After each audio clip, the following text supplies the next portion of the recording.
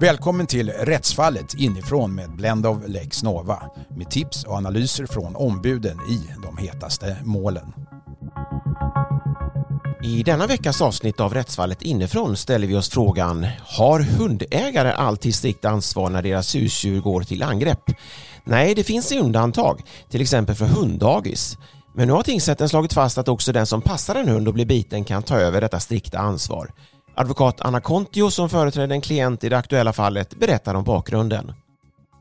Min klient, käranden i det här målet, fick kontakt med en annan kvinna med en hund utav samma ras, eller rättare sagt utav samma blandning, och de fick en god kontakt och blev väl väninnor, kan man säga. Till en början med så diskuterar man väl om man skulle para de här hundarna med varandra för att få valpar, men så blev inte fallet.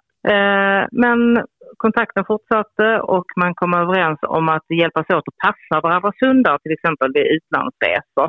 Och så var det vid detta fallet. Då skulle svaranden åka iväg på en 2 veckors resa till Spanien, och min klient passade då den här hunden. Och under den här 2 veckors perioden inföll även midsommar, och under midsommarhelgen så blev min klient biten utav den här hunden som hon då passade. Var det allvarligt? Det blev ganska allvarliga sårskador som inte läkte så där himla bra, så att det har blivit väldigt fula ärr av de här skadorna. Hade det tidigare hänt att hon blev biten när hon har tagit hand om den här hunden? Nej, det finns inga sådana indikationer alls. Ditt huvudargument var att strikt ansvar gäller när man blir biten av en annan hund, så att säga. Och det är väl det vi har lärt oss generellt i Sverige, att det är den regeln man har som huvudregel, så att säga. Vad menade tingsrätten här när det gäller strikt ansvar? Ja, det är en himla bra fråga, och det är där jag tycker att den här domen är väldigt fel. För om man tittar på propositionen som tingsrätten hänvisar till, så menar man ju då att min huvudman då skulle vara innehavare av den här hunden, och jämställer då min klient med någon som tar hand om hunden för underhåll eller nyttjande. Och då tänker man sig till exempel en fodervärd eller hunddagis eller hundpensionat. Man nämner även om man lånar någons jakthund eller kanske lånar ett avelsdjur. Alltså om man har en nytta utav djuret, så att säga. I detta fallet så har ju min huvudman definitivt inte haft någon nytta utav hunden, utan belastning är kanske inte rätt ord, men hon har ju varit snäll och passat sin väninnas hund utan något som helst arvode eller ersättning för detta. Hade det någon betydelse att om man vid ett antal tillfällen hade satt det här i bruk, att de tog hand om varandras hundar? Om det hade varit en engångshändelse, hade det kunnat sluta annorlunda då? Väldigt bra fråga. Kan inte svara på det. Jag vet faktiskt inte hur tingsrätten har resonerat. Men det är klart, hade man satt i system eller kanske utgivet någon form av arvode, då har jag kunnat förstå resonemanget. Men inte när man bara är snäll och passar väninnans hund. Som du sa tidigare då, så nämner Göteborgs tingsrätt den här propositionen 2016/726 att det gäller då bland annat fodervärder, den som har hand om hund på ett hunddagis och den som har lånat hunden för jakt. Man nämner ju egentligen inte den här situationen som vi har nu. Nej, i precis. Propositionen. Jag menar att Göteborgs tingsrätt gör en utvidgning som jag inte är helt säker på att lagstiftaren håller med om. Om man då tänker sig in i hundägarens situation, så att säga, om nu hon lånade ut hunden under en längre tid, tycker du att det är riktigt då att den personen fortfarande ska ha ett strikt ansvar för vad hunden gör? Jag tycker att det kan vara rimligt med ett strikt ansvar för den som har nytta av en hund. Till exempel om man får någon form av arvode eller nyttighet av hunden. Men i det här fallet då, när ägaren då lämnar ifrån sig hunden under en längre period, ska den fortfarande ha strikt ansvar? Ja, jag tycker ju det. Det är ju vårt ingångsvärde.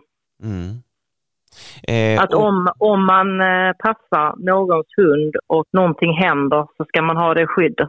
Att det strikta ansvaret gäller.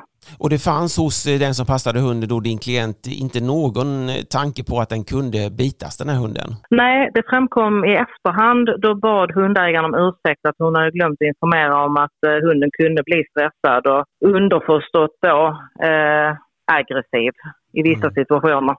Det framkom efteråt. Efter bitincidenten. Du förde också in vårdslöshet i det här fallet i efterhand. Hur tänkte du där? Ja, det kom lite tyvärr för sent in. Det var ett argument vi hade just i och med att hundägaren då bad om ursäkt och att hon borde ha berättat att hunden kunde bli stressad och aggressiv i vissa situationer. Och det tilläts inte för det var för sent infört i målet, menade tingsrätten. Precis. Men Göteborgs tingsrätt då, som du säger att de utvidgar, finns det då inget rättsfall hittills i hög instans där man har slagit fast den principen som nu Göteborgs tingsrätt har gjort? Nej, det finns inte det. Och det är ju lite problematiskt att man måste ha ekonomin för att driva den här typen av mål. Antingen måste man vara bombsäker på att vinna eller så måste man ha råd att förlora. I det här fallet så har ni ju då förlorat målet för de anser att det här strikta ansvaret gick över på din klient som ansågs som innehavare då. Och sen så förlorade du på en annan punkt också. Det var frågan om att försäkringsbolaget då inte av tingsrätten anses vara rätt part. Utan istället att det skulle vara hundägaren. Men ändå så prövar de ju frågan i sak. Så att vi har ju fått svar på detta. Men vad gäller, kommer du att överklaga det här målet nu? Eller vad händer nu? Nej, nu får vi nog tänka om i så fall. För i och med att tingsrätten nu bedömde att försäkringsbolaget inte var rätt part utan att vi borde ha stämt hundägaren, så är det i så fall plan B. Att vi helt enkelt får börja om från början igen. Du har ju bland annat undervisat människor tillhörande brukshundsklubbar i hundjuridik så att säga. Kommer ett sånt här mål innebära att du får ompröva dina egna tankar kring strikt ansvar? Verkligen. Och jag kommer verkligen att informera allt och alla att det vi har trott och tänkt om det strikta ansvaret kanske inte är hugget i sten.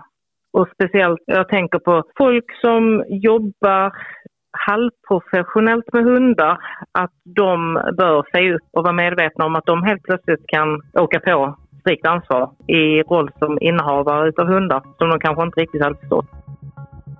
Det var allt för denna gång. I nästa vecka presenterar vi ett nytt fall.